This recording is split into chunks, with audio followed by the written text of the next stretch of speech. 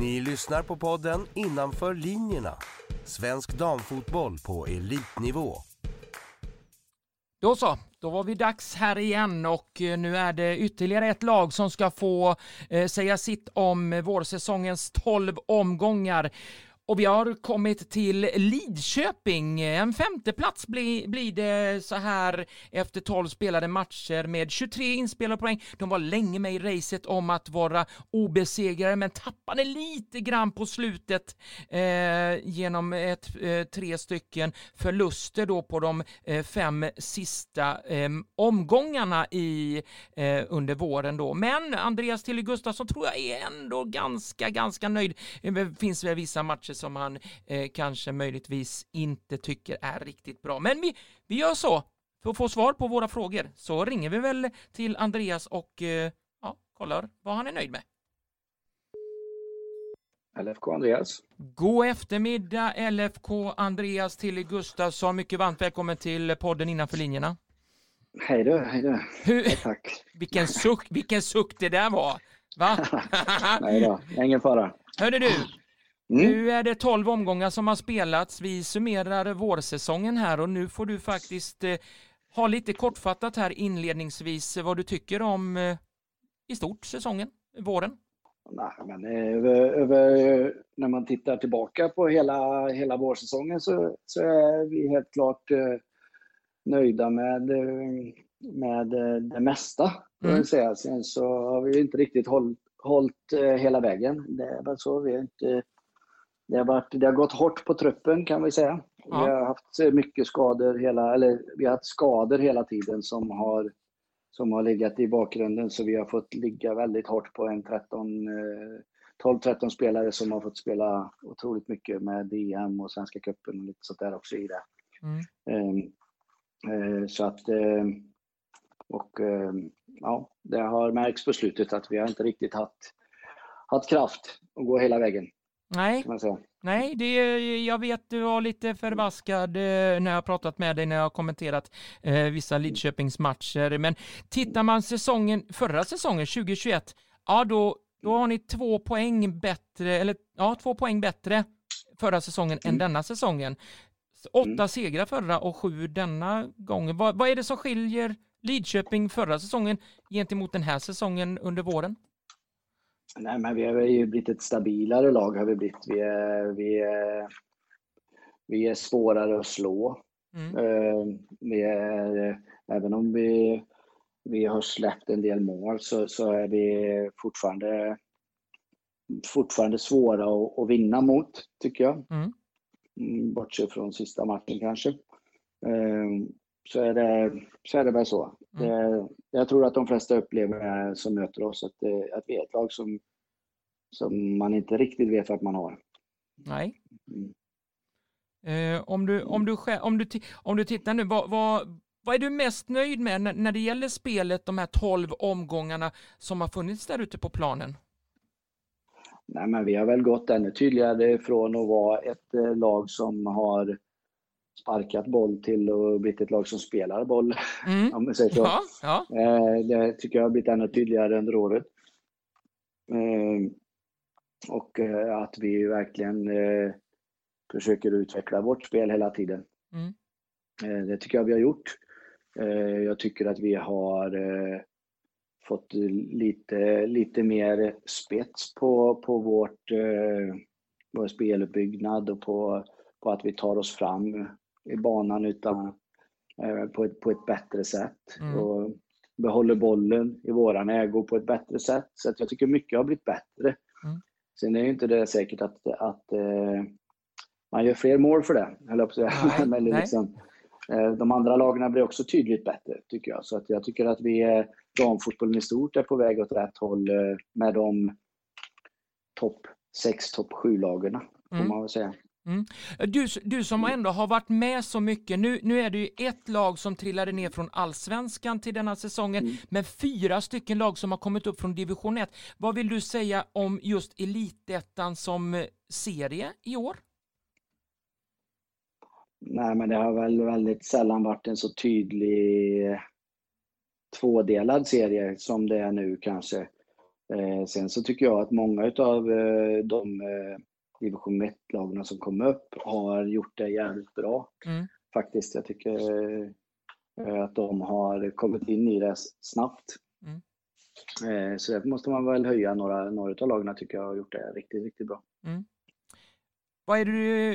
Vilka saker är det du behöver förbättra med ditt lag rent spelmässigt nu när vi går in i höstens alla matcher? Nej, men vi måste ju lära oss att stänga till matcherna. Alltså, det är ju A och O om vi ska vara med där uppe hela vägen. Vi måste stänga matcherna. Vi måste, om man tittar till de topplagarna här nu, så är ju vi klart det här laget som släpper mest mål, tror jag. Det skulle jag väl tippa på, faktiskt. Ja. Och det är ju inte bra. Sen är ju många av lagarna som har ruggigt bra målskillnad, i alla fall defensiva, får man väl säga. Ja. Alltså släpper 4 och 6 mål, det är ju omänskligt lite. Faktiskt. Får man ju vara ärlig och säga. Så det är ju Alingsås, all cred till Alingsås och Norrköping som har släppt så otroligt lite mål. Det är ju det är inte lätt. Nej. Ja, alltså det här med skadelistor, jag vet ju att ni kan ju inte, det går ju inte att undvika den skadelistan. Hur ser det ut för Lidköping nu när 12 matcher har spelats med den listan? Nej, men det är ju så att jag vet, vi har haft den diskussionen lite förut, att vi tog en rejäl chansning när säsongen började. Att vi hade ett gäng på skadelistan och visste att de var på väg tillbaka. Så vi gick in i säsongen med typ 14-15 spelare som var hela. Och hoppades på att vi skulle undan för undan få tillbaka våra spelare. Och det har vi undan för undan fått, men det har också varit en del små grejer som har kommit med lite hjärnskakningar, bakslag och vi har haft någon framsida och lite små grejer. Så det har gjort att vi har fått spela med de här 14-15 spelarna hela tiden, fast vi har fått bytt bänken lite grann då, kan man väl säga. Så att nu ser det väl ljusare ut och det ser ut som att vi ska kunna få i alla fall en 18-mannatrupp här till hösten, så det ser ut. Och sen, så att alla är på väg tillbaka, så kan man säga. Ja. Den listan jag fick av dig inför säsongen med samtliga spelare i truppen, nyförvärv och spelare som har lämnat, så hur tycker du att de här nya som har kommit in då, det är ju i alla fall ett gäng bra spelare, 3 stycken från allsvensk nivå. Hur har de klimatiserat sig i laget, tycker du? Nej, men det har gått jättebra och vi har fortsatt en väldigt god stämning och bra grupp. Så att jag känner att både Alma och Emma Bäcker, det är ju 2 som har höjt truppen givetvis med sitt spel. Nu har Alma blivit skadad strax innan seriestart, så var borta de 6-7 första matcherna där. Och sen så var ju sen har ju Emma varit skadad de sista matcherna, så att men spelmässigt och när de har varit på plan så har de gjort det jättebra. Ronja hade ju en otroligt bra start på serien, har haft det lite tuffare sen att hålla jämnheten, men hon är fortsatt en väldigt, väldigt bra och hårt jobbande forward som sen att målen har uteblivit lite det sista är väl lite alltid kämpigt för en forward. Känner du att tjejerna är med dig med spelidén som du har när ni tränar och så vidare, eller gnisslas det lite? Ja, men varför kan vi inte spela så här istället? Eller vad säger du om det? Nej, absolut inte. Utan det känns, vi har väldigt högt i tak och vi har mycket diskussioner, fotbollsdiskussioner, men det känns som att alla är fullt med och vet vad det är som inte är bra och vad det är som är bra, så att vi kan det känns det är en jättebra grupp vi har att jobba med, så det är bra. Alla tränare säger dörrarna är alltid öppna för när det kommer till förstärka truppen och så vidare. Gäller det Lidköping också? Ja, självklart, med det scenariot som vi har framför oss och framförallt bakom oss så är det ju så är det ju verkligen så att vi har fått kämpa varenda sekund för att hålla laget. Liksom. Det var någon match, jag vet vi hade 2 spelare på bänken som max fick spela 25 minuter för sjukgymnasten då, vilket var helt rätt. De var precis tillbaka i träning och spel. Och sen hade jag en som var tillbaka som hade 45 minuter i kroppen. Och jag menar, det är så det har sett ut mycket för oss i år, så att vi har liksom inte kunnat göra byten för andra, utan det har varit, alla har varit precis på väg tillbaka. Och sen har vi haft några stycken då som har hängt i hela tiden. Men det är så det har sett ut, så att det är väl inte alls främmande för att få in något extra krut här på höstkanten. Nej.